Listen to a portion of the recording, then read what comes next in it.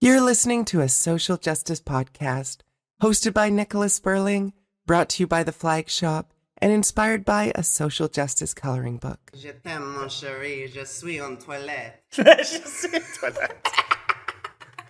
I love my dear, I'm a toilet. Yeah, perfect. I'll use that as your intro. Yes, please do. Hello, Nicholas Sperling here. I'm joined with two very special guests today for a discussion on classism. And my first guest here is Matthew Ramadan. Matthew is an independent certified financial planner and wealth manager. And I'm also joined by Aradia Faire, who is a stateless trans woman with a background in music. Matthew, do you want to tell us a little bit about yourself? Yeah, sure. So I was born in Canada, technically, in beautiful Swift Current, Saskatchewan, if anyone knows where that is. But my family left when I was like 4 years old, and we moved to the Middle East. Grew up in an extremely affluent family, and then due to a divorce when I was a young teenager, very quickly basically lost that all. Moved back to Canada when my mom kind of seized the family home as the only asset that she had kind of any control over because it was in Canada, one of the family homes. And and so kind of have experienced, I guess, multiple classes in terms of like growing up. And then, did my degree at UVic, put myself through university, and I now work in finance in a very interesting industry to be any sort of minority. Yeah. Great, thank you. And Aradia, do you want to tell us a little bit about yourself? You want me to talk about myself? Just, it doesn't have to be, a super big intro, Okay. but just, who you are. I've lived here in Canada most of my life, but I was born in the United States.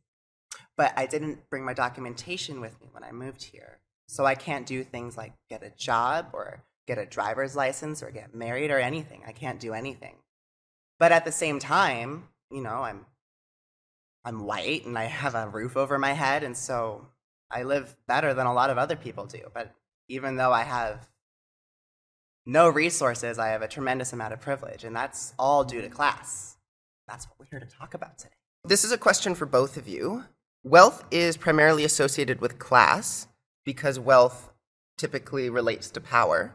So with that in mind, do you consider yourselves to be upper, middle, or lower class in that respect?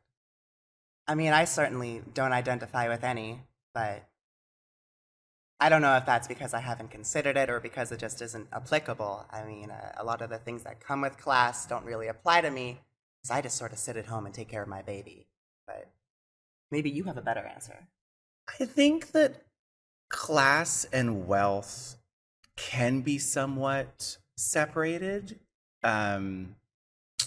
I think I have a unique perspective on this because I grew up in British schools, and the Brits still have a very, very active and alive class system whereby just someone's accent can identify where they grew up and what class that they grew up in, and it's hard to change your accent. But someone can be of upper class, but maybe not the most wealthy, and someone can be of like even a lower class origin, but due to their own efforts or luck or a combination thereof, end up quite wealthy. You know what I mean? You see that? So I think the two can be separated somewhat, but that's not your question. Right. So we will get to a point in the discussion where we're going to talk about the accent piece, as well as whether or not wealth should be sort of how class is defined. Yeah. But with the understanding that a lot of people view class based off of income. Yeah.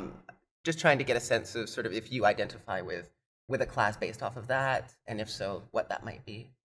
Yeah, that's a good, In terms of, I guess, if I was to put like a definition to it, I would say probably upper middle class, just in terms of, This isn't particularly relevant, but there's this funny saying that every American sees themselves as a disenfranchised millionaire. I think that explains the Republican Party quite well, too. Oh, yes. Yes. But I think that, based on societal definitions, And quite frankly, and also the fact that, like, yes, I am queer, so I am, you know, a member of a minority group that way, and I've got that against me in the societal structure. But really, I have a university education. I'm white. I'm male. I'm, you know, I'm a Canadian citizen. All of these things work in my favor. So, Got like, that privilege, baby. exactly. So I'm definitely, I would say, probably upper middle class. Yeah, I wouldn't say I'm upper class, but yeah. Yeah, and for context here, we're all queer to some degree. Right. So we're all Yes. kind of dealing with that aspect, but we're also all white, but we're all from different, I guess, economic classes, right? Right. I would consider myself to be sort of lower middle class, and you would be upper middle class, and you didn't really identify with a class there, and we'll get into maybe if there's a different way that you would identify with class as opposed to based off of income, because as you've mentioned, being a stateless person, you can't actually earn an income. No. That's crazy. Sorry. It's tough noodles. That is tough noodles. I think to start with, I want to get a sense of what classism is, because we've talked about how a lot of people will view classism as it relates to income. But what exactly does classism mean to each of you? Girl, I don't know. I have a dictionary. Google it. I think classism would, to me, mean the initial assumption you make about somebody based on how they present themselves. Like, that can be one thing. It's also access. And it's also like, so, I mean, I work in an industry where who you know is incredibly important. And if you grew up going to the right schools in the right social situations, in the right, like, circles, you just have such a massive leg up over, and I think that's true in many, many industries. So I think that's my definition of classism. I don't know if that was a good And one. that doesn't go away because No. you can lose all your money, but if you have that class, I mean, you're probably just going to get right back up there in just no time. Yeah, but No you have time. a lot easier of a way to get yourself back up there, for sure. That's why. Yeah. That kind of brings me to the question of how does classism affect us? And I think we're all affected differently by classism, but what are your experiences with classism and how it's affected you? People respect me more than they ought to because of the way I behave or the way that I look. They'll just give me things, when in reality, I'm like basically a street urchin. But I'm not treated that way. And that's because of classism. There's a lot of overlap with whiteness. And I think it's probably good to put into perspective that classism relates significantly to whiteness where we live here. But if you were in a different part of the world, being white might actually make you lower class if you're in a minority. Although, Isn't that neat? although based on the sort of colonization of the world, even in situations where white people are the minority, that's not necessarily always going to be the case either. Well, yeah, when you said that, I was kind of thinking, like, there's probably not a lot of places in the world where you wouldn't be considered privileged for being white. Like, I'm even thinking, you know, my husband and I were just in Egypt, and we were talking about the fact that, you know, him as an Arab man, the more tanned, because he was enjoying tanning, the more tanned he got and the darker he got. Because when we first arrived, he looked quite white, because we live in North America and he hadn't had a lot of sun exposure. And so he was noticing he was treated very differently when he had more of a white colored skin to then when he got more tanned as the trip went on and he looked more like a local versus how I would be treated. And Is it better or worse? white people are treated absolutely better than the locals because it's assumed that the white people have money, the white people are the tourists, the white people are the, you know what I mean? In some ways, you're taken advantage of a little bit more. Like, they tried to scam me and they wouldn't dare Well, there's try a to huge scam problem him. with tourists and police in Egypt. Oh, Egypt. It's a big problem. You watched the Best Ever Food Review show on I that? did. Yeah. I did. Yeah, Egypt's a very interesting country. But the locals are very nice. Yeah. It was an interesting, anyhow, it was an interesting experience. But I think that, like, you would notice, especially if you think about job hunting, like, or if you're looking at, employment or even the access to services, I feel like probably in a lot of the world, you're treated very well if you're white.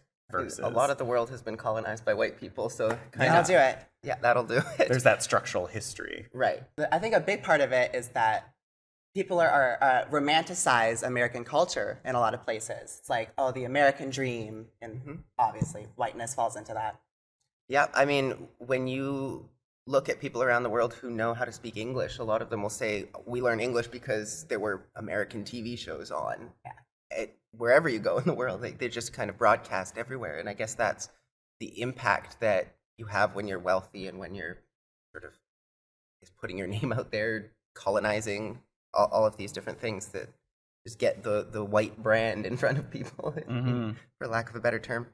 The next question is just a theoretical question, but if it were possible to change your class, would you? I mean, that's a bit of a monkey's paw, isn't it? A little bit. You ask anybody to change anything, they're like, oh, I don't know. I love that saying, monkey's paw. Yeah. That's a great saying. Because, you know what a monkey's paw is. Yeah, but I hadn't really thought of it. That's okay, interesting. Sorry, I feel like I cut you off. Were you? No. Oh, okay. I don't know. I guess selfishly, yes. Yeah, absolutely I would. Because, like, I'm just, why wouldn't I make myself in a better position than I am? That being said, I'm coming from a place of being in a pretty good position. So, like, I think the human condition is that I feel like most people would say yes to that. My answer is, who needs class when you got ass, baby? This is the most raucous podcast I've hosted yet. That's also an answer. The answer is you. Everyone should. You'll get way further with class than ass. I mean, it depends on the situation, but that's a good point. What do you want? I'm kind of with putting together this social justice coloring book, which this podcast is based off of. I've been exploring a variety of different social justice issues, and coming across classism I thought was quite interesting because I don't know if I'd want to change my class. I don't know if I'd want to change my level of wealth, because when I look at the world's wealth, if it were to be evenly distributed, I actually have more than the average. And to me, that sort of makes me feel uncomfortable that why should I have more than other people in the world? I live just as well as a rich person. Maybe not as well, but like good enough, right? But like if I was a rich person, I'd have to play the rich person game all day. I'd be like, my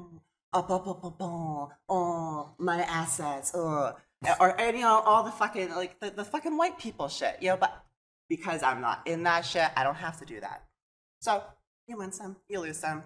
I'm feeling pretty good about my scenario, but also I can't even get a job at McDonald's. So such a variety of perspectives on class, I think, or experiences, right? Like we all experience the world in such different ways. Yeah.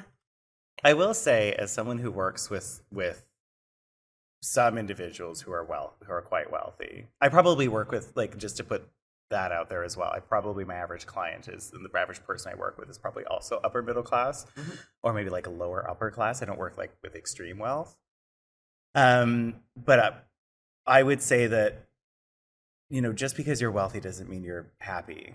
There's a lot of wealthy people who are not necessarily happy. And it's maybe a whole different set of problems than if, like, you're not necessarily worried about rent. They're not necessarily worried about bills, but there's a whole other set of problems. Doesn't mean you have a happy family dynamic. Doesn't mean you have any of that. You know what they say, more money, more problems. For some reason I knew you were going to say that, but... But that, like, not to say, like, oh, boo-hoo, like, these poor wealthy people also have issues, but more like, it's not money doesn't solve everything. No. In some ways, I think the grind is this glorified idea that if you just work nonstop, you'll be able to get wealth that will make you happy or make you feel whole in some way. Yeah. And when you get there, you realize that it's not actually the case. But what does solve everything is class, because it gives you respect, it gives you, like, resources. It actually gives you it gives you something to work with, and it's real and it affects people. It's not like transient like money. It's like that's who you are, and wherever you go, you're going to own that shit. It's a different way of living. So I'm going to jump ahead to a question I was going to ask a little later in that case, which is around whether or not you can actually change your class. Like, can you can you identify out of a class? Can you, make more money to get yourself into a different class? In the same way that like a kid would learn from their parents, you can obviously just study rich people and figure out what they do. And, obviously con artists do that all the time. There's Netflix specials about it. Very interesting stuff.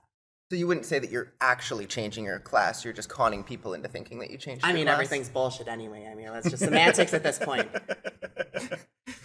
All right. Do you have a perspective? Yeah, I do think that, like, yes and no. Like, it depends on, I guess it also depends on your definition of class, but again, as we're defining it, is very typical in the sense of, like, mannerisms and way you behave and way you interact. And I would say that, though I can't think of any off the top of my head, I'm sure there's many examples of people who are incredibly wealthy but don't maybe perform or act the way an upper class person would in our definition. I think of someone like, just right off the top of my head, like Cardi B.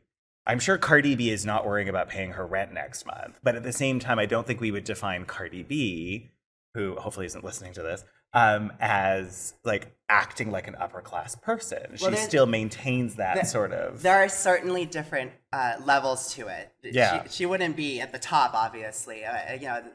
I think it's different. I think it's different for millionaires than it is for billionaires, and it's also very different for pop stars. The music industry is very weird. They want to. You're supposed to have this image of wealth, but then in reality, the record label doesn't pay you, and it's all fake. So it's very weird when it comes to people like Cardi B and other musicians, because a lot of that's just performative. And I guess, and the way that, that's all performative. And then, at the end of the day, because that's performative, they don't have the classism. They're just left on the street. You hear it all the time. There's tons of rich, famous people that just like lose it all. It's because they don't have that experience, the know-how. I think also there's a factor of like lifting people up onto pedestals specifically for a class. Like if you imagine people who are living in a certain environment and they resonate with a musician who has also lived in that environment, and they boost them up into a point where now they have incredible wealth. If they no longer represent that community, then their whole market that they're trying to reach is gone. So they kind of can't change class. It's much more complicated than that. It's not the artists making those decisions. It's the record labels, marketing people, and it's not that deep. People will buy things if you just show it to them enough. They don't typically have strong opinions, and if they do, they usually don't even act on those opinions. You just take it. I think, though, to get back to your question, that was an excellent point. But it was just that, ultimately at the end of the day, yes, you can change your, we're making it sound so easy, but you can change your wealth. But I think that class is as we're defining it, like a way of presenting yourself, way of interacting, and even just like your social circles that you grew up with or that you were in, and that access. I think that's very hard to change, personally. I think that was kind of where I was thinking this conversation might get to, which is that class sort of transcends wealth in a lot of ways. And I think there's other factors as well. Like a lot of people will define class as being upper, middle, and lower, which is almost purely related to income in some ways. But then there's working class, which could be low or middle income, but is sort of viewed as a class in and of itself.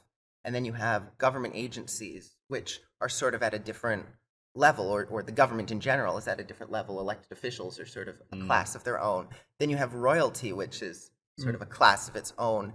And then you get back into history where royals have sort of implemented their own class systems, which may or may not still apply in today's world.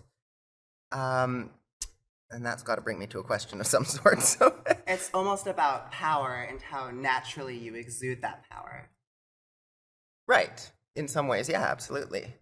Well, that does actually bring me to a question that I had on royalty. So if you're adding royalty to this whole mix of what class looks like or what classism looks like,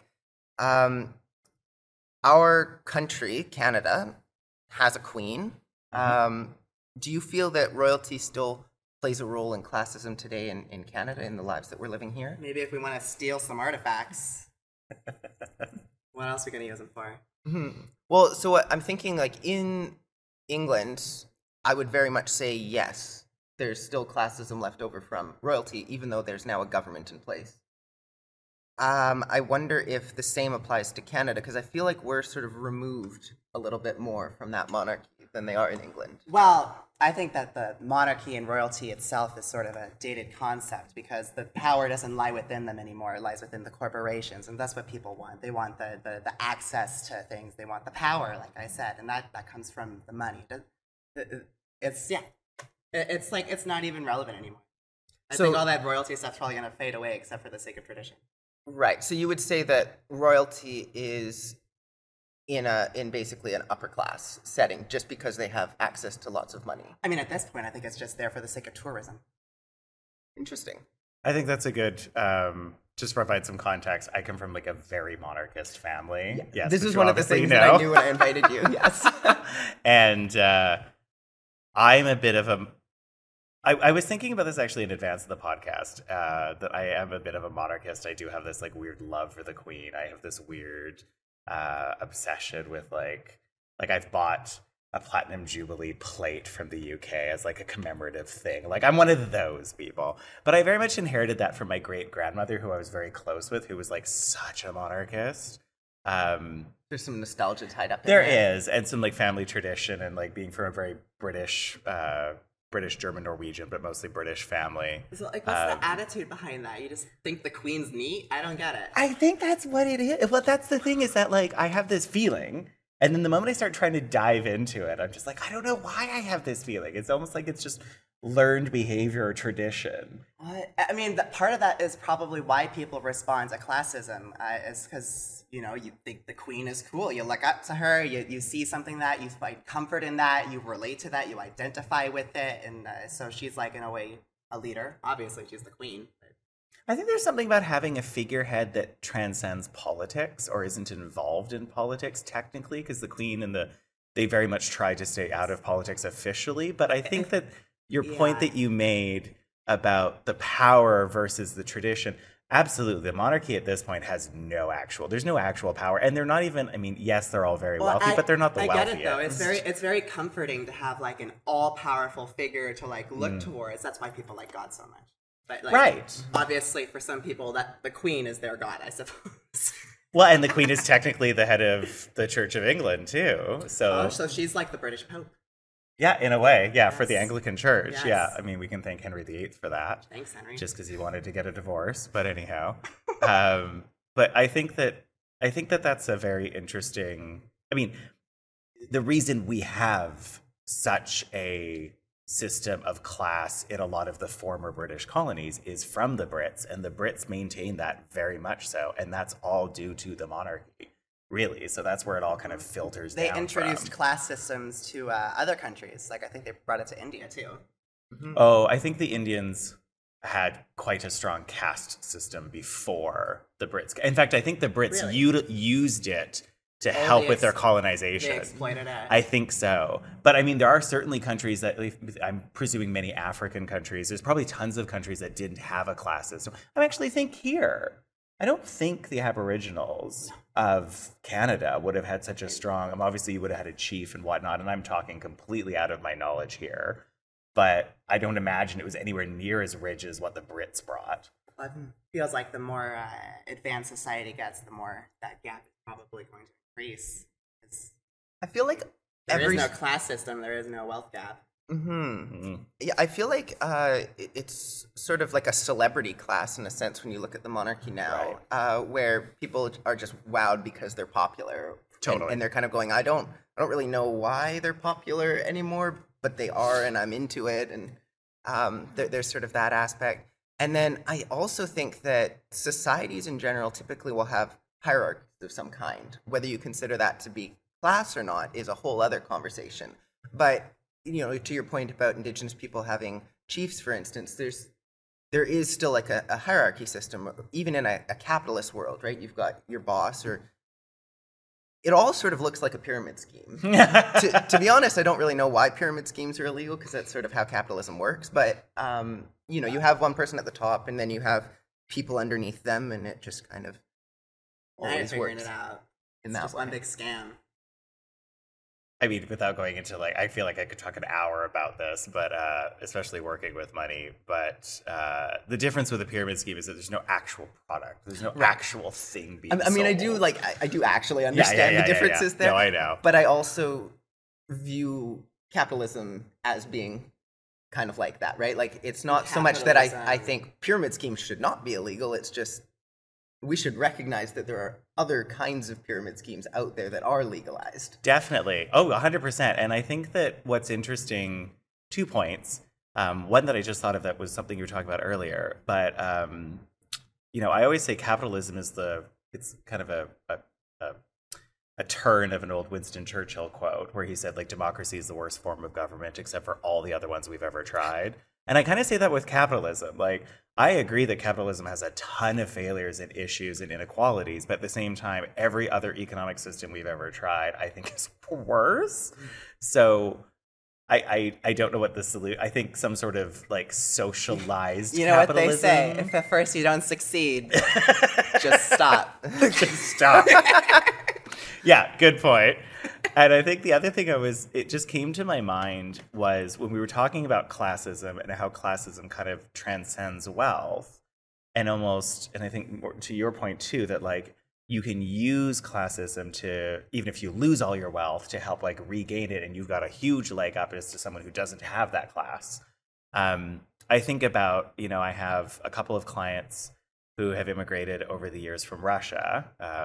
And spoiler alert, all the people who move from Russia are not big Putin fans. So yeah, they're wonderful people. Because if you don't like Putin, you don't stay in Russia. But a couple of them grew up during the Soviet Union. They said, you know, the thing that you always did is education.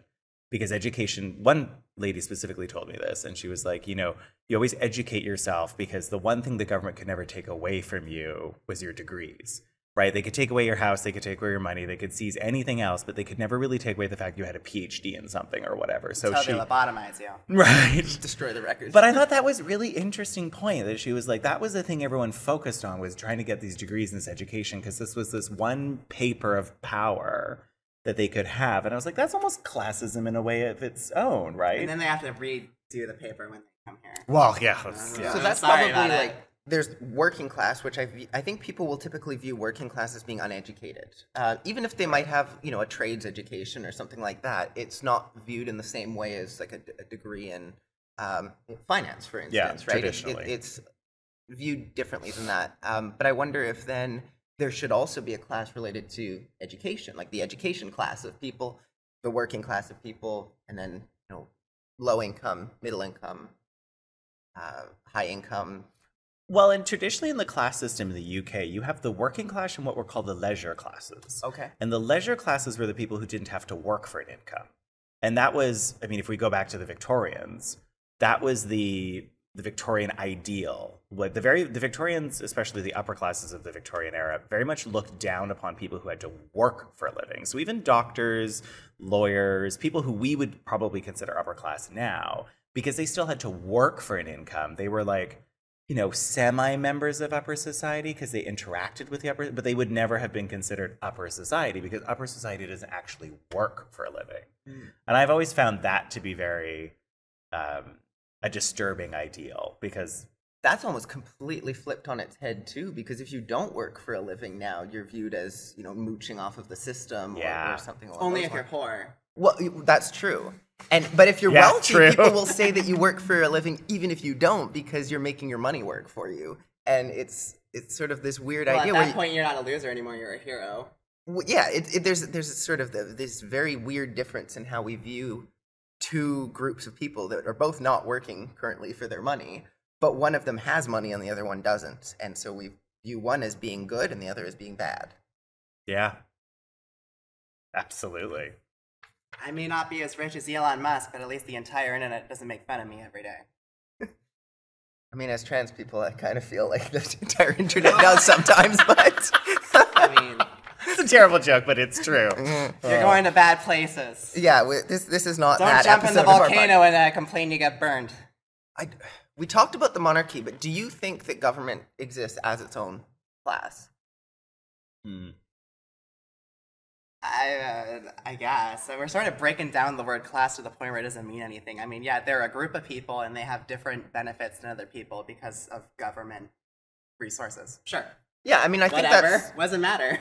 it's a good point that, you could, in theory, break it into millions of different segments and go, these are all different classes, and at that point it loses all relevance. Like, at the end of the day, what is separating the qualities of government workers from the qualities of upper class people? How does that benefit anybody? Well, and that's the question. Like, is there really a significant difference between someone who holds, office in government and someone who is wealthy? They both have power, maybe in different ways, but they have power to influence society more broadly. And then you also have a specific branch within the government, the police, who have different rules that are applied to them as well. I think, but that's similar also between politicians and the police in terms of, like, I think most politicians, there's a different rule of, like, and standards that they are kind of held to than the rest of us, in a way, both good and bad. But this is a podcast about classism, not rules or privilege. Well, it's we're exploring whether or not the two are sort of combined, because I think it would be a perfectly valid answer to say, no, the government is not its own class, but I also think it would be, you could easily argue, yes, but it is its at own the end class. of the day, a police officer is like still a citizen that has to work every day, and they don't have that classism. They don't have that education or experience just because they're a police officer. Same for a government worker. They don't have that experience. It's just because they're treated slightly better. That doesn't mean they're higher up on the classism scale. And if they are, it's marginal.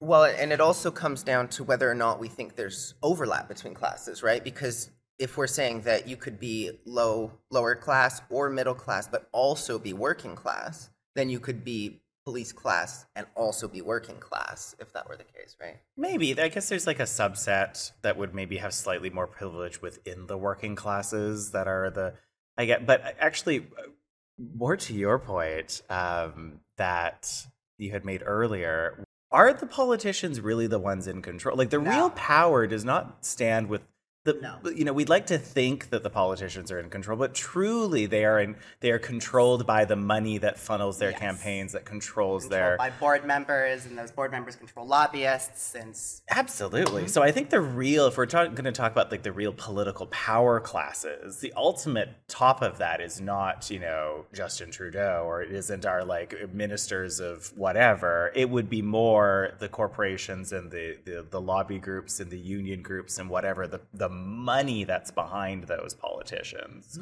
I hate that I just singled out Justin Trudeau. Poor guy. He always gets slammed. So anyhow. I'm okay with it. Yeah.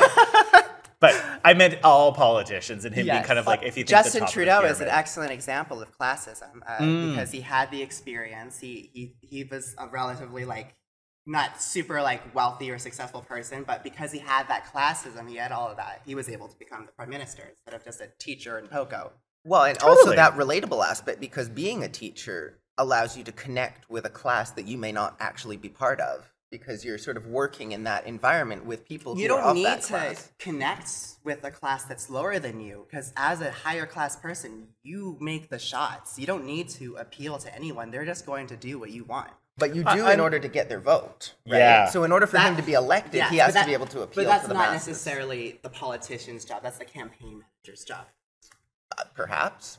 Yeah, but the campaign manager steers the politician and steers that whole thing. But yes, yeah. In a democracy, you need that. And even in a non-democracy, you need the buy-in of a certain percentage of the population group, which is why I think, if we're kind of come back around to classism, there's always this instilled idea that you want to aspire to be one of the upper classes, because that gives them the power to control you. Obviously, you don't want to offend the people voting for you, but you're not there because you relate to them. You're there because of classism. Yeah, 100%. Yes. Yeah. Actually, maybe this is a good time then for me to bring up the question of billionaires, because this is something that we talked about before, and you'd mentioned to me that you wanted to talk about the extremes of classism. Right. So one of the extremes that you had mentioned was billionaires. Yeah. And I think that's a really good one. Personally, I think billionaires are the ones who are in control of society, right? They're the ones who have politicians in their pocket. They have so much money that they have more power than a lot of countries now. Oh, yeah. So what is your view on billionaires? And, is that a big problem that needs to be solved? And if so, how does that get solved?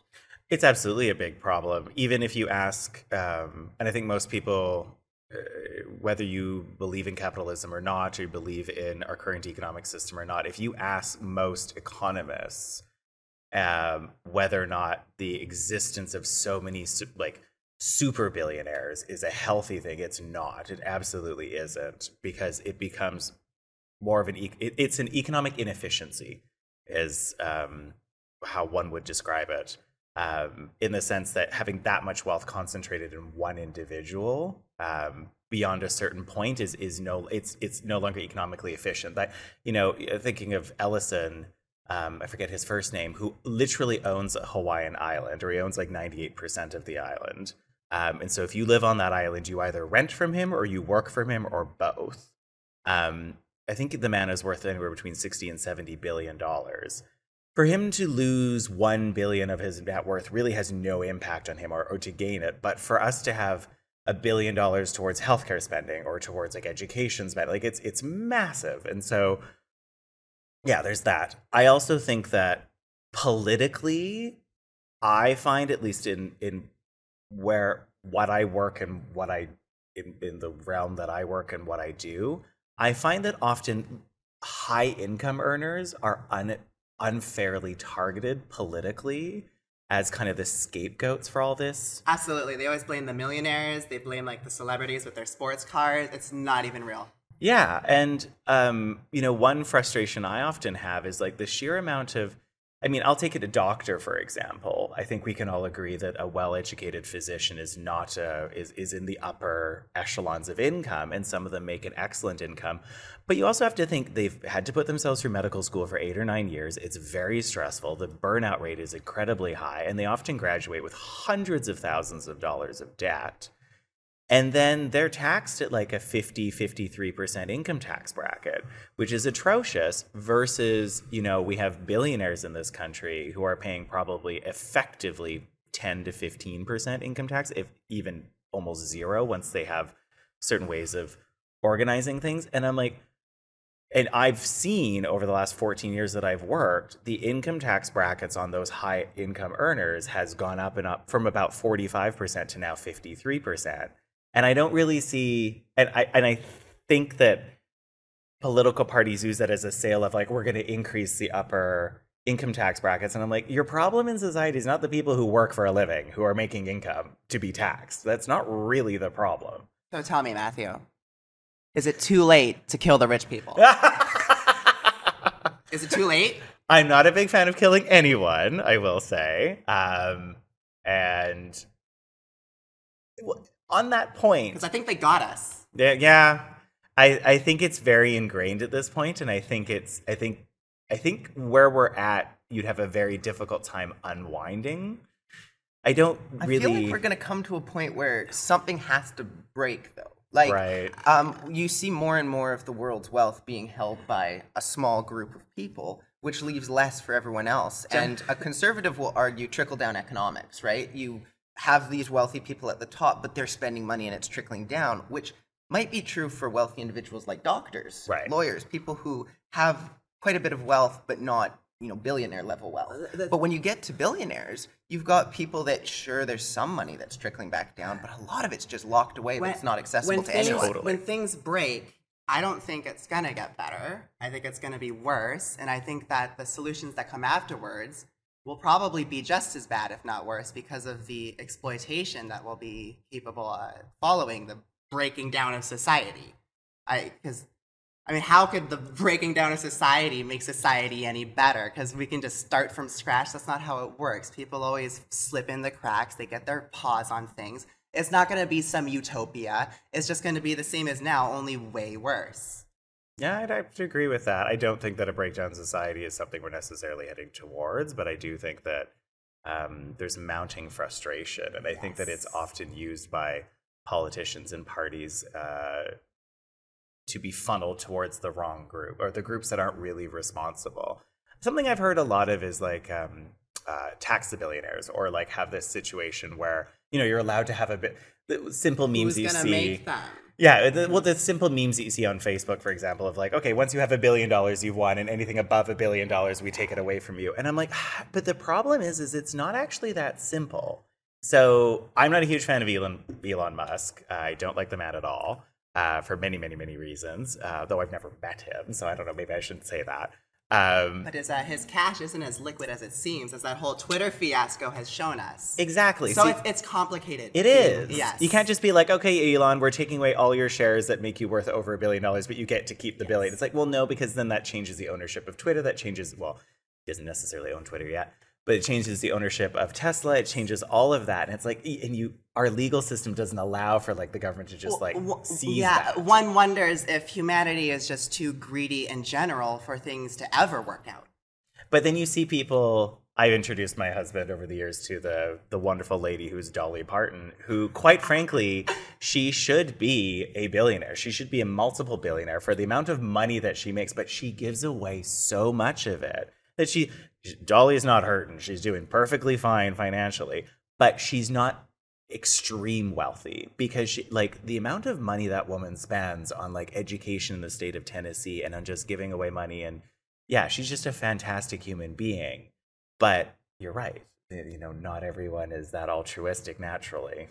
And I think part of the problem too is that you have to view it from a global perspective, because if one country goes, yeah, okay, any billionaire who lives here, we're going to take away all but your last $1 billion, they're just going to say, well, okay, I'll move somewhere else then. And I'm not usually the person who goes, well, let's not have any restrictions because that's how we're going to attract business to our country. But I think it definitely is a point where you have to go, is this actually going to work? Because you're not going to actually solve the issue of billionaires if it's only one country that's on board. You have to get the entire world on board with dealing with the issue. This is why I feel bad for people who don't believe in God, because it's like there are no solutions here. Have you just converted me? It's a very interesting conversion angle. I like that. What else are you gonna believe in? Yeah, the world's screwed, so believe in something. Coming back to a social justice coloring book, which, like I mentioned before, this podcast is sort of based on, one of the pages in the coloring book is classism, which is why we're doing this podcast on classism. And in that page, the way I had drawn it is royalty at the top with government underneath that, wealthy individuals under that, and then middle class and then lower class. Is that accurate, or should it be, I guess, what order should it be in? I would almost put like the corporations, the government, and royalty. Yep. I'm inclined to think that could be a good way to organize it as well. I think it depends on if the you're... monocrist over here, though, has opinions. I think it depends on how you define it. Define the classism. Like, do you find it by like pure? Obviously, we don't define it by pure wealth. If we defined it by pure wealth, then the monarchy would actually be very like low on the upper side. Well, I was defining it by power for the sake of this royalty page. is like, it's not even like a class; it's like a family.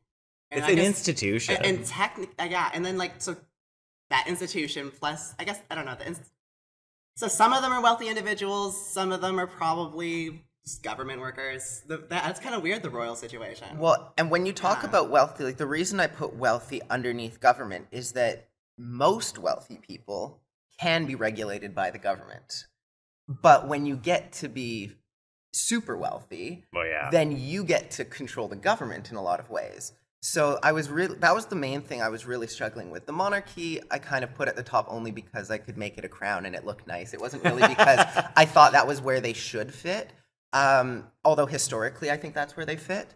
But it was more that I was trying to figure out where the government and the wealthy fit. And it would seem like there would be ultra wealthy, then government, and then your regular wealthy people, if that makes sense. I think if we're defining class by privilege and the ability to do things just solely based on your name or who you were born from and where you were born, then I think the monarchy probably would deserve to be at the top. I mean, a fun fact is that the Queen is one of the only individuals on this planet who doesn't need a passport. She doesn't have a passport. That's very fun. She travels without a passport because all passports in the UK are issued by the Queen. So she doesn't issue herself a passport. She just travels with the queen has never had a passport. In terms of like classism and like that, as high as you can go, I don't know if now, but certainly like at the height of their power, being a member of the royal family would definitely fall into that category. Yeah. Yes. I'm also impressed by the fact that the queen has the power to travel to places that don't necessarily even recognize the monarchy without a passport. 100%. She, this love for the queen. as long as like, yeah, she can technically travel anywhere without a passport. Like, what she does, she never has had a passport because she is. If you get down into like really how the British Constitution is written, like she is Britain, if that makes sense. Like all the power kind of flows from her and the crown technically. And that's why when people say like, oh, we should get rid of the monarchy, I'm like, constitutionally and legally, it's incredibly hard because even how the Canadian Constitution is written, everything like what's public land? It's crown land. It's all technically owned by the queen, but she lets us utilize it as her subjects. I mean, legislation takes long enough on its own. Trying to dismantle could you imagine? Trying to dismantle it did take 7,000 years. That being said, I don't know about the government piece. I struggle with your idea of having the government even in there because ultimately the government, at least in this country, is represented by both the crown, I guess in a way, in a figurehead sort of fashion, as well as politicians that are elected by us. But you know, there's a lot of members of the government. There's a lot of government workers who I would not define as upper class or even possibly middle class, right? No, so the reason I think of the government as being its own class is because they have the ability to control what everyone else does. Like, they are the ones who are enacting laws that govern our society. And to me, that has a different level of power to it than a wealthy individual would have. To put more focus on the topic, you could be born into a wealthy family and then not have that classist upbringing because, you know, either through not correct discipline or you're just a shithead, you know, just for whatever reason, you know, like you could be very wealthy but not have the benefits of classism as you grow up because you didn't get it. Yeah. Absolutely. Yeah, completely. But so I think going back to your question of like how that pyramid is structured, I guess that would make sense. And I don't think it really, like, I'm not trying to say whether my page was correct or not, because the idea of the coloring book is just to give people the opportunity to sort of think about that and go, do I agree with how this is laid out? Or maybe I think about it in a different way. But I think it's a really interesting conversation to have because I don't think people view government as a class. And so I think that's an interesting one to talk about. The crown and government is certainly symbolic of class struggle. So yes. For a coloring book, I think it's suitable. Yes. Well, thank you. We kind of touched on this earlier, but in addition to income, there are people within the workforce who are separated based on those who sell their intellect and those who sell their bodies. And people who sell their bodies are typically considered working class and might fall into sort of that middle income or low income group. But do you believe that is sort of a class in and of itself? And we're doing this a lot where we're breaking it down and going, is this? We're almost conflating the word class for culture. And maybe that's it certainly is a culture. And as far as class goes and the privileges you receive, I mean, probably a little bit less, but it feels marginal when compared to the true problem of class, which is the wealthy and the not wealthy. And that's really what it is. It's not like 7 different topics. Right. And this is a sort of the reason I have so many questions about this is when I was looking into what class means, some people define it as being 3 categories, right? That upper, the middle, the lower class. Some people define it as being 12 categories, and I don't even know what those 12 would be. But you could certainly compartmentalize them without being pedantic, but why? For your purposes of dissecting classism, you think it really only matters if you're wealthy or you're not wealthy? That's a bit reductive. I think I'm more just confused behind the motivation of the question. What are we trying to understand together here? I think we're trying to give the audience an understanding of what classism means from a variety of different perspectives, because I don't think there is a right answer to any of these questions. It's just about how we view it and giving other people the opportunity to reflect on how they might. A working class person is certainly less likely to do things that someone with class would do, like invest their money. They would be less likely to do that. They would be more likely to just spend it at the end of the day with their buddies and drink, and that's the culture of it. Because if you're a working class person, if you're like a blue collar person, you usually, you don't really talk about your assets or your stocks or anything. You're just like, oh, work was shit. Give me smokes. That's life. Mm-hmm. I think, though, that there's an interesting, especially in this country, and probably a lot of other wealthy Western countries, there's been this interesting movement away from the traditional class structure with certain occupations. And I see this a lot with newcomers to Canada who will probably come from a country with a very, if you go to university, you will make more money than a plumber. If you go to university and become whatever career you have, as a white collar worker, you will always be better off than a blue collar worker. Yes. But then they come here, and often I try to provide some free advice and some free support.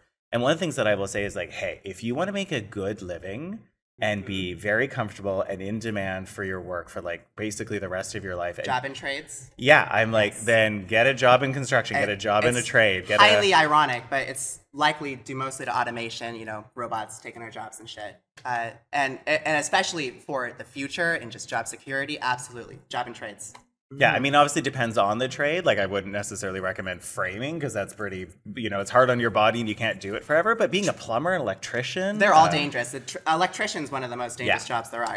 All of the trades jobs are dangerous, but they're also very worth it.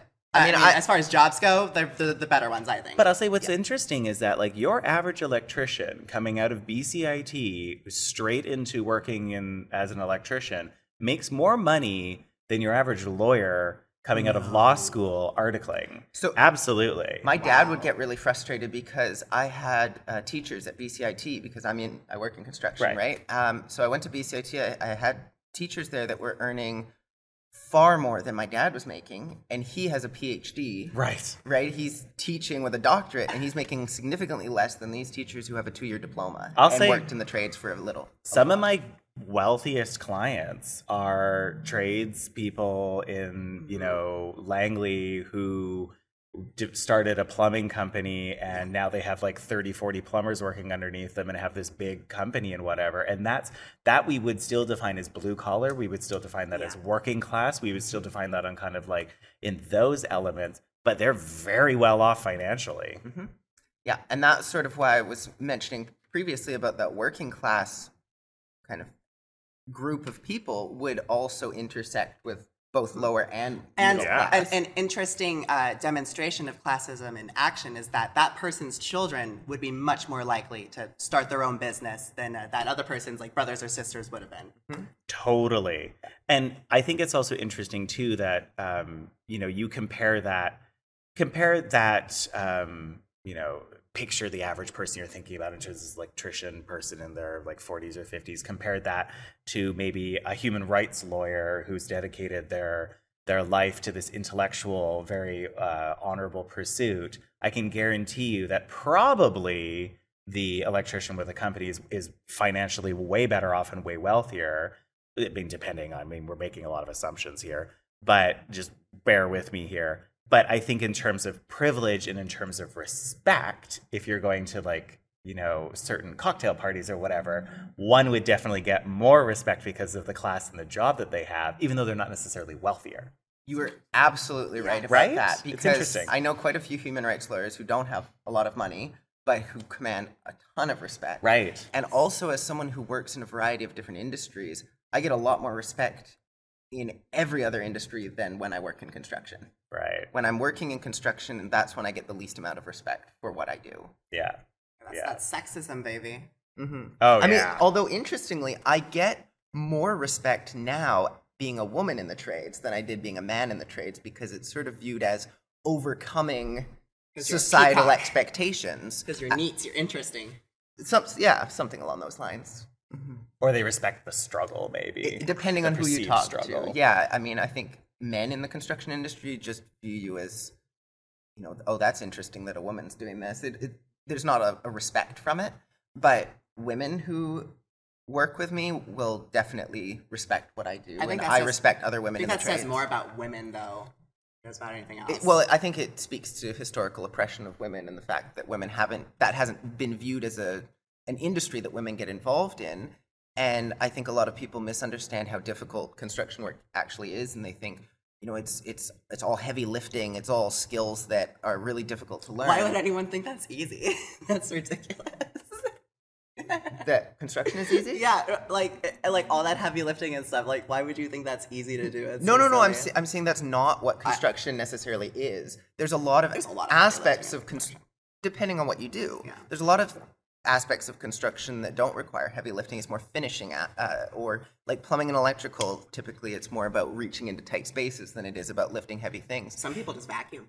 Some people just my job was just sweeping for a couple years, but there's this perceived barrier that women face to getting into construction, and so they view it as being, oh wow, you're a woman doing construction, that's incredible. It's not really that incredible. It's just viewed that way because historically there haven't been many of us that have done that. What if she was like doing rebar? I mean, I'd be impressed. Oh, I mean, I will be impressed by specific skill sets, but not necessarily because it was a woman that did it, just because that's an impressive thing for a person to anybody do. doing rebar is impressive. Right. I feel that way about custom cabinetry. I think it's so impressive when you can. Oddly specific. Well, I like it. it's like I like custom cabinets. Yeah, it's kind of like someone who makes furniture, right? I can build things. I built this desk that we're sitting in front of. You don't want to see it without the tablecloth on, I mean, right? I see a little bit. Yeah. It's not a nice looking piece of furniture, and obviously it wasn't intended to be. But I don't have the skills to make it look super nice. Right, And so I'm impressed when people have the skills to be able to do that. I think at that point it starts to verge into, and we're really off topic, but I think at Yeah, that, I at might that mind point doing it this. starts to like verge into artistry, because then that's going into like, you look at the pieces of woodworking where they're like hand carved, and like, yes, technically that person does woodworking the same as somebody who builds, I don't know, like a table like this, but it's a whole different level, And right? it's the tolerances, like Yeah. the eye for detail, the ability to make sure your saw comes down right on that perfect line. It's not a millimeter off. Totally. Whereas when you're doing framing, Right. an eighth of an inch, a quarter of an inch, no big deal. That's Yeah, fine. you're just slopping it out. So your Right. house is crooked. Well, it's the tolerances don't need to be so fine because you're slapping drywall on it, you're putting mud on it. There's so many things that could change. Unless your house is really long, then you're fucked. That being said, as someone who is like, I'm very finicky about like measuring things, and I've done this before. I don't think I've ever lived in a condo, in a home, or whatever, where like anything was a true 90-degree angle. No. Nothing ever is. And even Nothing's if it is at the perfectly- beginning and this place is Yeah. going to settle, it's going to be out. Yeah. Yeah, The more you learn about it, the more you see all the mistakes everywhere. totally. Moving back to Yeah, the anyhow, topic. back to topic. Yeah. So this, I didn't think about asking this question personally, but it was a common question that people seem to ask about classism, which is, does it affect your ability to have relationships? Have you ever viewed class as affecting your ability to have a relationship? Whether it's romantic or, friend or Yes, coworker? I've started relationships with people without realizing that they like come from a wealthy family, and then like you're like, oh, I probably have to like not swear and not show my tattoos and not like smoke in front of them, because like there's like but then because my mom did such a good job raising me, I was actually able to appeal to that person to begin with, and they thought that I was part of their class. So you've been able to use class to your advantage in order to maintain relationships? Certainly. I mean, not as consciously as I'd like to admit. It was definitely all just sort of happening to me because I was privileged and lucky, but yes. Interesting. Do you have some thoughts on that? Yeah, I mean, I don't know if I've ever come into a situation where it's been like a complete hindrance to a romantic or even a personal relationship, but I will say it's definitely helped in terms of professional relationships. By virtue of how I grew up and what schools I went to, I know how to behave, how to act, how to say things, how to even pronounce things in such a way as to imbue that upon someone who cares about that. That being said, I mean, my family in Saskatchewan, like I'm not gonna lie, are very, very low income, working class, like redneck sort of family. That is the family I'm genetically from, but that's not how I was raised and who I grew up with. But I mean, I have British clients in a suburb of Vancouver who, you know, that very much does matter. I actually specifically remember it's not even just necessarily mannerisms, it's names. My before marriage name is Bowyer, which is a very old English name. My legal name was Matthew Kent Bowyer, which is an extremely British, extremely British name. And I remember I literally sat down with a prospective new client who was quite wealthy, and she's originally from Britain. That was the first thing she said. She was like, "Oh, I love yours." She's like, "It's a good British name." And that was the first thing she said. And guarantee you that helped me in the door with her, right? Mm-hmm. Just the fact that that was my name and that was on my business card when we booked the meeting. So, and your husband was actually quite surprised that you changed your name, wasn't he? Yes, he was. Because I didn't tell him in advance before our wedding that I was doing this. The only person who knew was our pastor, Beth, who's an absolutely lovely lady. I'm not thinking, I don't know if she goes by the term pastor or how she likes to, spiritual leader. But she was the only one who knew. So when the marriage certificate was all being signed and whatnot, and then after you signed the marriage certificate, she then represented us both as both Danny and Matthew Ramadan. And he kind of gave me a look, and I was like, "Oh, I've decided to change my last name to Ramadan." He was like, "What?" I mean, again, as a wonderful human being, but he was kind of like, "Why would you do that? Like, why would you give up a British last name to have the last name Ramadan?" I was literally talking about how much I liked the name Ramadan before you came here. But I mean, I don't have a passport yet under the name Ramadan because I'm waiting for the Canadian government to issue passports, and it's taking like 5 months to get passports issued, and that's a very frustration thing. But I will tell you, it's already been interesting, like waiting at the doctor's office or waiting at a clinic, and they'd be like, "Mr. Ramadan," and I stand up, and they're like, "No, Ramadan," and I was like, "Yep, that's me. I'm white." Nice.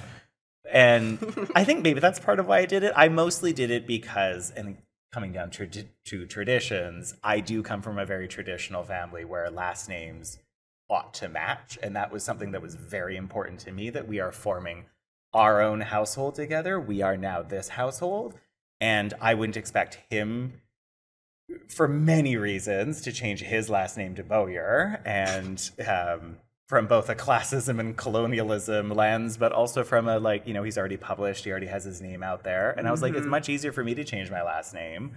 But it was interesting. There was a couple of clients that I got some, not flack from, but I got some interesting, like, responses from some clients being like, "Oh, that's interesting." I even had a client ask me if I was converting to Islam.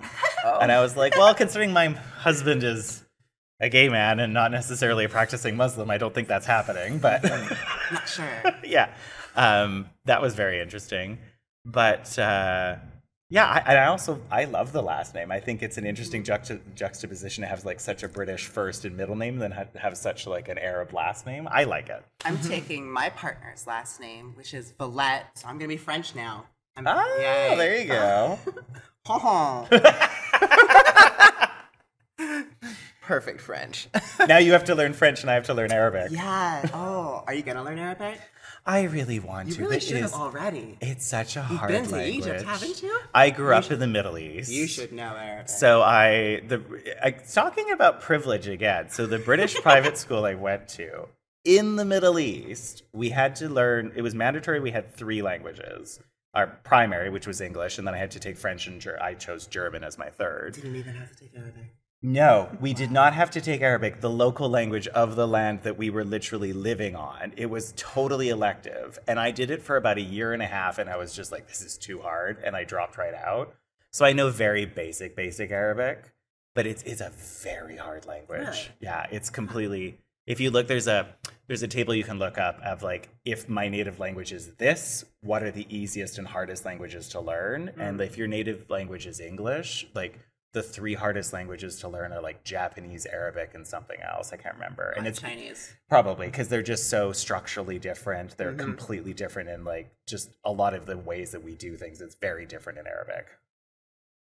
Is classism a problem? And if so, how does it get solved? It seems to me that we've established that it is a problem because it's creating this disparity either in wealth or in power. Isn't it more of a symptom? Well, so the other question comes back to, we've created a system of capitalism and of royalty and all of these things, which is all based off of hierarchy. And I don't know of another system that isn't based off of hierarchy. So is it even possible to have a world that is not classist? Well, you know, the allegory of the cave and the silhouettes and the fire and whatnot. You know. I think the moment you have a large group of human beings together in any sort of organized environment, you end up with a classist, or with a class structure. Like, I'm thinking of when you were talking about isolated, like, tribes that have all done that. Right. Like, is that the case? Do we know that? If isolated tribes have done that? Do they? We need an anthropologist to tell us. Yeah, we do. Yeah, I mean, I wouldn't be able to. None of us could be able to speak to every tribe in the world. Definitely, our though, can only take us so far. But I think, like, I instinctively think of, just because some brought it up earlier, and you know, we're talking about class through a very white Anglo-Saxon sort of lens of like the three classes. But like, you look at India and the caste system, which is even stricter in terms of like, once you're born into a caste, it is basically impossible to leave that caste. And that defines the jobs you do. That defines like what you're allowed, like who you're allowed to interact with, who's above you, who's below you. That system existed hundreds, if not thousands of years before any Europeans arrived. So I think that... But society also existed before the caste system. True. But like, you look at the Japanese royal system as well. There's a very strong caste system in Japan as well. We always fall into that whole like people leading other people thing. Or you go back like in history, even within white culture, to Roman society. The Romans had a strong caste system, class system. Absolutely. I do think it's an economic inefficiency, just to get like super nerdy for a second. It's an absolute economic inefficiency because someone who is born, I'm thinking of someone who, I don't know, grows up in a minority, you know, very poor. Maybe they're black, and they're in a poor environment and whatnot. They don't have access to a great education system as a result of this, and they've got multiple things kind of going against them. You know, they might be an absolutely brilliant mind at a certain thing, but because they have all this class working against them, they will have a hard time being truly able to flourish in the career and in the role in society that they ought to have had, which would benefit all of us. So it's an economic inefficiency that way. Also, like, due to like the highly made up nature of classes, that same person could also learn to fit into that class. That's part of the reason it's so interesting, because it's more social than it is based on any actual reality. But also in our society, specifically in Canada and North America, that person would have the upward mobility, though it would be hard. They would have that upward mobility. That's not necessarily true of all countries around the world. There are places in the world where they wouldn't, even quite frankly, England. I think they would have a much harder time in England because they would have a certain accent, they would have a certain college they went to. But like, prejudice aside, I don't think there's any society where being in a higher class doesn't benefit you.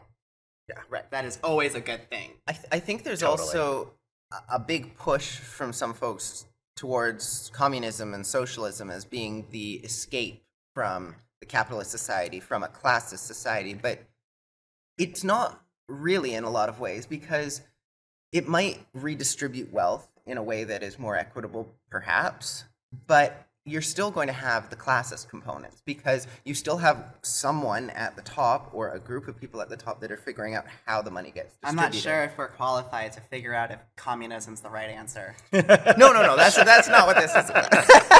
But you're absolutely right, because even in communism, you had like, yes, we're all, you know, comrades under the same whatever in communism, but you still had the political elites. You still had, you know, if you were born to the right family and the right, you know, inner member of the party, then you automatically were going to have a better role within that structure, even though we're all equal. Some are more equal than others. And people say the same, it's the same buzzwords for democracy. Everyone's supposed to be equal in that too. Everyone's supposed to have a say. No one does.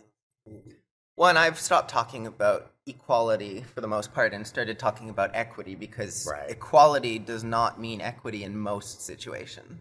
Totally. They are different words. You work as a financial planner. We've sort of talked about this and established that. Do you feel that your work contributes to classism or helps to bridge gaps between classes? Oh, that's a very interesting question. I'm going to answer that with such a non-answer. No, yes and no. By virtue, and I sometimes have this conversation with my husband because it's unhealthy to compare yourself to others, but we all do it. We're all human. And sometimes I beat up myself a little bit because I'm like, oh, I'm dealing with this client that's like younger than me and they've done so much, and like, oh, I need to be like, I hate those people. I need to have done more. I need to have blah, blah, blah. And he's often the one to be like, yeah, but you do not deal with the average Canadian. Like, your clientele is not representative of the average Canadian household. And I'm like, yeah, that's very true. So yes, in a way, because by virtue of me providing my knowledge, my skill set, my advice, strategies, concepts to these clients that they're paying me for, they often are saving money on tax. They're often doing things in a more efficient manner. They're often going to be better off or able to retire earlier. And the majority of them are middle class, but I mean, there's a whole class or wealth group of people who like just wouldn't be able to afford to hire me. And so by virtue, they don't have access to that. So I can see how it magnifies in that sense. On the flip side, I often deal with people who are from a quote unquote lower class background, like the example of the plumber, who maybe grew up in a very poor working class family, now has money and has success, and I'm providing them with like strategies and supports that they wouldn't be aware of otherwise. So though they're a member of a different class, I'm helping them in a wealth way. I don't know. I could see how it definitely, my work can magnify the issue, but I think I'm also magnifying, just to get back to the billionaires thing, I think I'm magnifying the issue on such a small subset of the issue.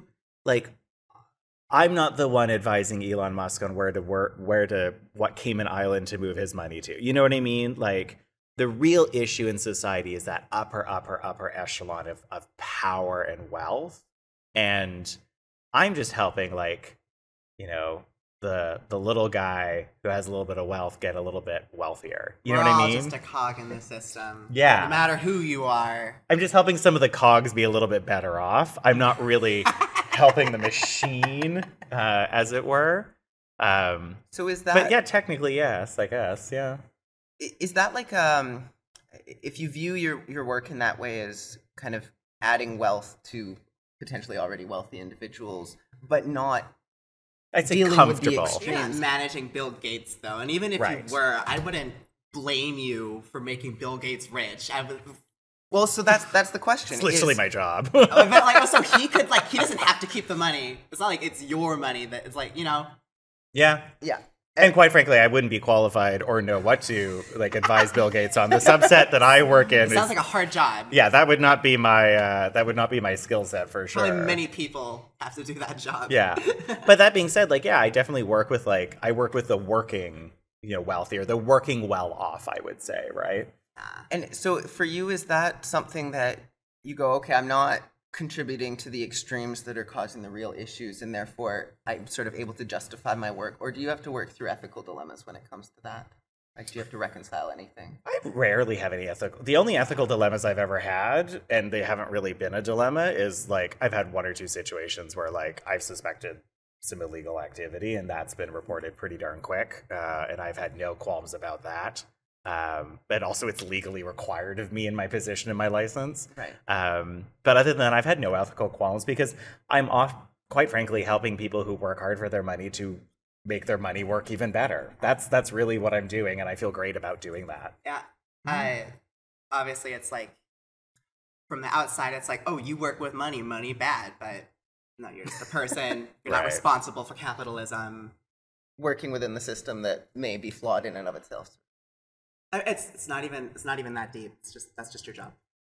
Fair enough. And there's a lot of times I will say too, like some of the strategies, sometimes we work with like really fantastic human beings who are just like, you know, I really want to give to this charity. How do I like magnify my impact to this charity? Or I really want to be like ethically invested. How do I make sure that like all my investments are really ethical? And how do we put that screen through, right? Like I feel like there's doing some better for the world too. I'm always apprehensive to make the little guy liable for anything that has to do with like Well, I mean, you know, it's not any small person's fault. It's the billionaire, obviously. no, but what I'm hearing is that some of your clients do have sort of ethical dilemmas that they're trying to reconcile, like in the sense that if you're donating to charity, you recognize that you have more money than you need, and that someone else could use that, and that I would imagine probably comes from a sense of, you know, there's a level that's sort of too much for me to maybe too much wealth that I'm not comfortable with, and I want to redistribute it to other people. And but that's not your ethical dilemma to have. That's, well, I'm that's not your clients. I'm not saying that you should have that dilemma.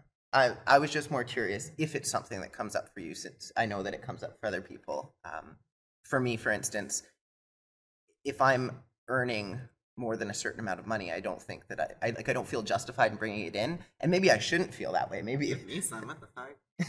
Yeah, well, I do not have that qualm whatsoever. Yeah, right. I really don't. Unless until I hit the billionaire status, I have Literally. no qualm on making an extra dollar. Right. And I think really we all don't. have like a different level that we go, okay, that's too much, or you know, I have trouble reconciling this in my own mind. It doesn't mean that I think someone else is a bad person because they don't have that issue, or that they draw the line in a different place. It's just sort of curious to know how other people view that, because I know how I view it, but I'm interested to see how other people do. Generous. I think the Selfless. only thing I will say to that, it's not something I feel like a moral obligation or a necessity to do, but it's something I like to do. Is, you know, through contacts that I have through my husband, I do often help advise a lot of newcomers, and I'm obviously not charging them anything. It's completely pro bono. It's completely free work, and I'm lucky enough to be now in a financial position where I can afford to give my time away for free.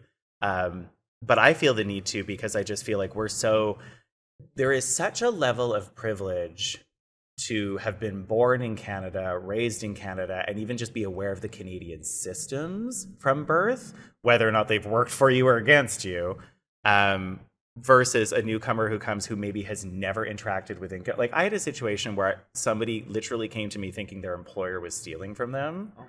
And I was like, oh my God, I'm like, let's walk this through. And I was like, no, that's income tax. There's money coming off your paycheck because that's income tax. Is that would happen to me. Right. You just don't know. I've just never been in that scenario before. Right. Yeah. Yeah. So it was so much education on so many things that we just take for granted. We know, like explaining CPP, how OAS works, how EI works, how all of these systems work. They have no concept. And then you just helping putting them on like a bit of a level playing field as the rest of Canadians, so that they can, you know, navigate the financial system, navigating like how does credit work? I've never worked in debt, but just even like the basis of like, how does credit work? How do you all want of to these build things a credit apply score? to me. I don't know what any of Right. those acronyms you just said are. I do not. Because you've been excluded from that system. Yes, I've had no reason to learn. I've had no ability to have any exposure. Yeah. And so to me, like, that sounds like you're bridging gaps between classes. So coming Yeah. back to that question, you know, you're creating opportunities for people who may not be, you know, in a wealthy enough class to be able to access your services generally, but you're giving them the tools to be able to sort of work their way up from that class. And also being careful with the word class in this environment, because some of these people come from, they absolutely were maybe middle or even upper class back in their country that they were raised in, but now coming to Canada, and that can also be quite a hard kick in the teeth, is that then they all of a sudden find themselves not in that same class. That's something that I've noticed the whole podcast. It's very intersectional, very much. Yeah, I think that's kind of the entire podcast, and all of the issues that we discuss are so much intersection, because we're also doing a podcast on wealth inequity, and that is one of the most sort of intersecting issues with classism, I think. This is maybe a really weird example. It's the first one that came to my mind. Is even if you think of like an ant colony, I'm not advising the queen. I'm advising the ants. Mm-hmm. You know what I mean? Like in the grand scheme of things, one of those ants is slightly better off and leads a slightly better life. You know, to really look at that harder, what are you gonna do? You're gonna cancel the queen? Like, Why? What is going on? like, So, like, what is the solution to all exactly. of this? Like, it's like so much hullabaloo over nothing. And then nobody does anything. And then, like, the people who should be held accountable aren't held accountable, and nothing changes. And we're all eating each other. Well, and I think that comes back to the question around, like, if classism is a problem, what do we do about it? And I didn't really hear a solid answer from either of you, because there isn't one that, I mean, I don't think there's one. I think it's a problem. It's an inefficiency, and it doesn't allow a lot of human beings to reach their true potential. And it allows some human beings who really shouldn't be in positions of power to be there. Here's the thing. Even if you did invent the thing from Star Trek that just magically materializes food for you, some fucking rich guy would just kill the person who invented it. It's not happening. It's not. The replicator. The replicator. That's awesome that you I'm know a that. big Star Trek nerd. That's cool. So you're speaking my language. Perfect. We'll have a Star Trek Yeah. reference, because we had a Star Wars reference in our first podcast. Oh, So we'll Star balance Wars is it out. just a rip-off of Isaac Asimov. But anyhow. I think that, like, I don't know what the solution would be. Because we've even talked about, like, let's just tax the billionaires. It's just, like, it's so hard to actually implement that. And there's all this discourse on Facebook, and it's like, we're stressing out over this, and we're never going to come up with a solution. And it's like, well, feels weird to stop talking about it. Yeah. I will say, I do think Canada does a better job than a lot of other, like, G20 or G10, like, wealthiest countries in the world, especially if you compare us to, like, the UK or the US. And I think it's the power of our very long-standing, fairly reputable, ingrained institutions, if you think about it. Like, we have fairly good funding for our institutions. There's a lot of issues for sure, but, like... And for all the problems of the world and everything popping up and everything, there is also progress and there's hope. And, not everything is terrible, but I certainly don't think there's a current solution to capitalism. I'm certainly not one that I can come up with. Mm-hmm. Maybe one of those brilliant minds out there, but probably not, because they think they would have by now. But then again, maybe they did, but then they were killed. A lot of killing going on. A lot of killing today. That side of the table. I'm sorry. I just came here to speak facts. I don't. All right. Well, I guess I should ask you some direct questions now. I didn't do it. I think I know how you're going to answer this question, but do you feel that being trans and a woman places you in a different class?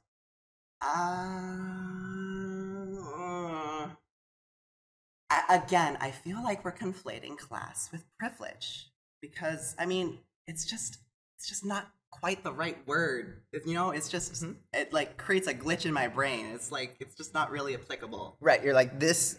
Yes, there's a difference because of this, but it's not a class. I have already said that there is intersectionality, and right. I obviously experience a discrimination because I am trans and because I am a woman, and that's that. And are you able to provide some examples of ways that classism has affected your life, either in positive or negative ways? I was raised to have the behaviors and mannerisms of someone of a higher class, and so it was never really something I did like as a conscious action. Like it's just sort of more who I am. Like, how could I know how I'm being treated differently if I've never been any different? But I am certainly aware that I have privilege. So you're aware that classism is affecting your life, but not necessarily the ways. Like that I can certainly think of ways that I've been treated differently, like before I transitioned. But I mean, I've always had class. I've always had class, baby. And I guess that's where that intersection muddies the water, because you're not sure if you're being treated differently because of class or because of gender or because of... I know I have been, but I mean, especially like you're trying to like have me come up with an example from the top of my head. I didn't prepare for this. Well, no, I'm not necessarily... I mean, yes, I am asking for examples, but I think it's an interesting point that, the water sort of gets muddied when you're talking about this, because if you're trying to think of an example of a way that you were treated differently, you don't necessarily know why you were treated differently. Was the person who treated you differently in their mind thinking, I'm looking down at this person because they're of a different class, or because they're of a different gender, or because they're gay or whatever it I might also be, right? struggle to remember what I ate for breakfast. So there is that. Fair enough. That is sort of wraps up the questions that I had for What today. a terrible way to wrap this Well, up. I'm not going to end it quite there. I wanted to ask if either of you have some specific comments related to classism that you feel you haven't had the opportunity to share yet. How do you feel? Huh? How do I feel? You've been asking us questions. How do you feel, huh? How do I feel about classism in general? That's a good question. Put me on the spot as well. How's it feel, huh? Does it feel good? There's a bit of a revolt happening all of a sudden over here. Apparently. No, I'll give my thoughts on classism. I think that classism is a problem. I don't know if it can be addressed because I'm not aware of another system we could put in place that wouldn't also have aspects of classism associated with it. I also think that in order to address an issue like classism or wealth inequity, anything along those lines, it has to be done at a global level, because if you're picking a specific region and targeting that region, it's going to have effects that might be unintended, such as if you tax the billionaires in one country, they're all just going to go to a different country, and you're not necessarily solving the problem. It seems that classism is terminal, and all we can do is dull the pain. We're not going to be rid of it. But to be fair, what you're also describing is wealth. It's not necessarily like entirely classism. Like, I think of classism more as like how individuals interact with each other. Here's interesting. If there was this is a theoretical tribe, hypothetical. There was a tribe, they would have a chief, and that chief would have a family, and that family would theoretically be treated better than the rest of the tribe. And so even without wealth, there is still a class system. Right, exactly. So the reason I view wealth as being part of class is specifically because we live in a capitalist system, right, where wealth equates to power. So ultimately, the way I view class is as a power structure.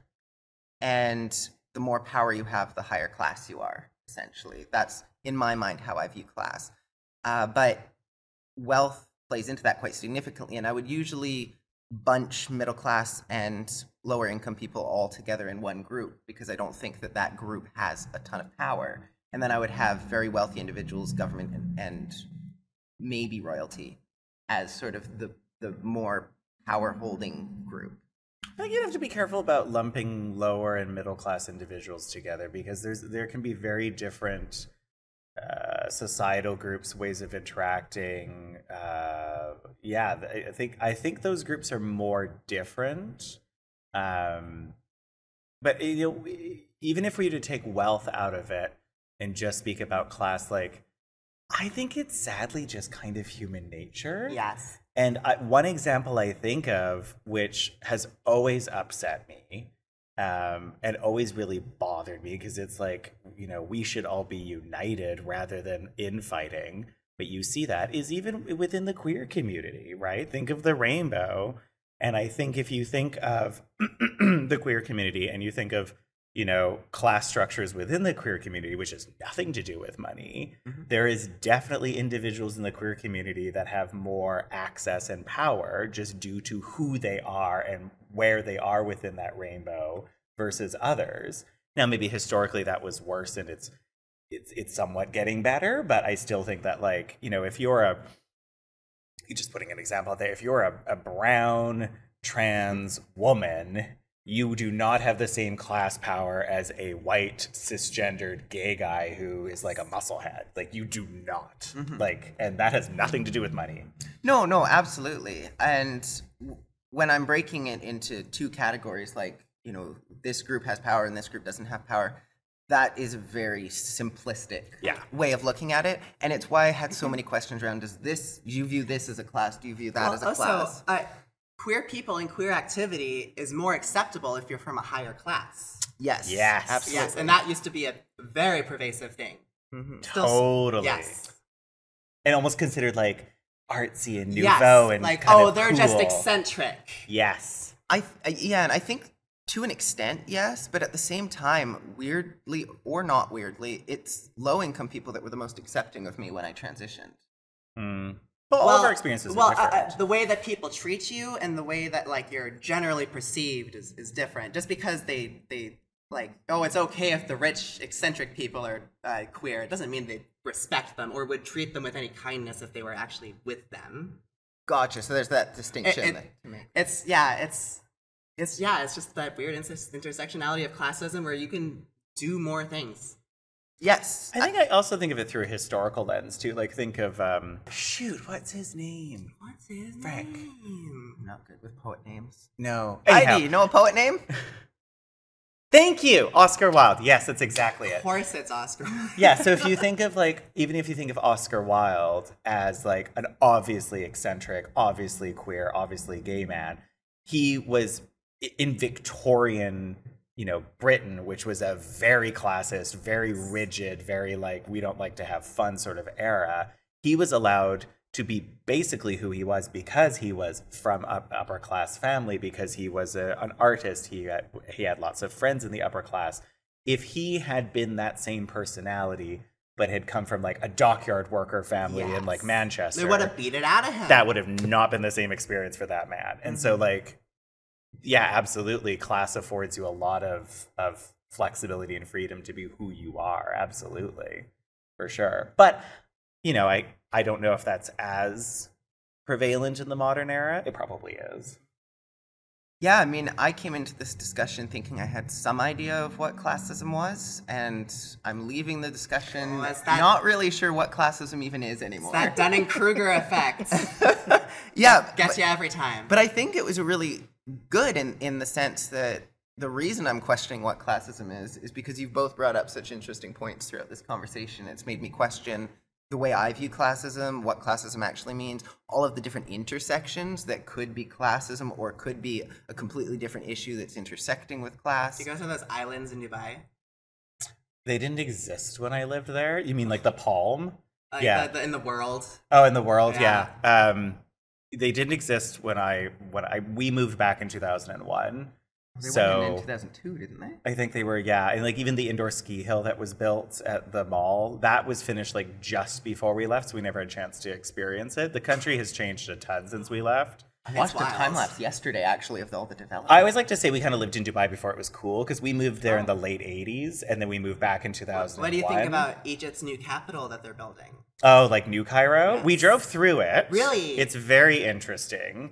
It's actually kind of sad and depressing because old Cairo, if you're in the old area of like, for example, Zamalek is traditionally a very, very wealthy upper class area of Cairo, where that's where the Canadian embassy is. That's where all the British embassies are. That's where all the embassies are. It's kind of falling into disrepair because anyone who's wealthy who owned a place there, a lot of them are moving out to New Cairo because they want to be in the brand new, they want to be in like the clean streets. There's no poverty, there's no smog. And so you're seeing that like it's like the hollowing out that happened to Detroit is kind of starting to happen to Cairo, and it's really sad because some of these buildings that are kind of like falling into disrepair are like hundreds of years old and they're beautiful and you can just see the architecture to them. But yeah, a lot of the wealthy are leaving downtown Cairo, and it's kind of sad to see. Was it crowded in Cairo? Pardon me? Was it crowded? It's extremely crowded. Yeah. It's like, oh yeah. But again, where class and privilege works is being a tall white guy.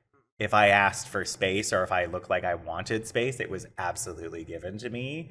But then that being said, I have like random school children come up to me and take photos with me that I didn't even want, right? Like without question, without anything. We had at one point my friend who's Swiss came and joined us, and she's beautiful red hair and then not covering it up, and she had like random people touching her hair. She had random people like just like, yeah, it was very I know enough Arabic to know when men in the souk are talking shit about you, and that was happening a couple of times where I'd be like, okay, we're gonna start walking because I know what some of these swear words are that people are like, they're just yelling. Shopkeepers are yelling at each other about her. Yeah, so there's a privilege in the sense that she could walk into the nicest hotel there and ask to use the bathroom and they wouldn't even bat an eye. You didn't have to cover your hair. If you're a foreigner, you don't, but you stand out, absolutely. So, I don't know. And if you're going into a mosque, if you're going into certain spaces, you absolutely cover your hair. But yeah, there was definitely situations where I said to Laura, I was like, I know you don't want to, but it might be a good idea to just cover the hair right now. Yeah. Anyhow. So, like, segregation and gentrification are becoming issues then with the sort of separation of New and Old Cairo? I mean, they always have been. In, like, the Middle East, segregation and gentrification has always been a bit of an issue, but it's definitely becoming a big issue in Cairo, which is sad to see because it's such a cool city. It's one of those places where... I was hoping that it would improve the situation just because their infrastructure is just, there's too much stuff going on. But that's why a lot of the wealthy who can afford are moving to New Cairo, because then they have better infrastructure, they have cleaner streets. So they're not even gonna bother to fix the old one. No, what's going to happen is all the poor people will be left behind exactly. in It's just- Old Cairo, yes. and then probably they won't do much to Old Cairo because none of the wealthy live there anymore. And New Cairo will be the place that's maintained and whatnot. And if you need, janitorial workers, you just bust them in. That's really what's going to happen, just to be completely honest about it. It's kind of the way Vancouver's going with the house crisis, too. Yeah. No one can afford to live here if they're working here. Right? Even if they're working class here. what we would consider, like, you talk about class, like, I know so many clients of mine who are like doctors, dentists, lawyers, people who you'd consider like upper middle class people who are like, I can't afford a house.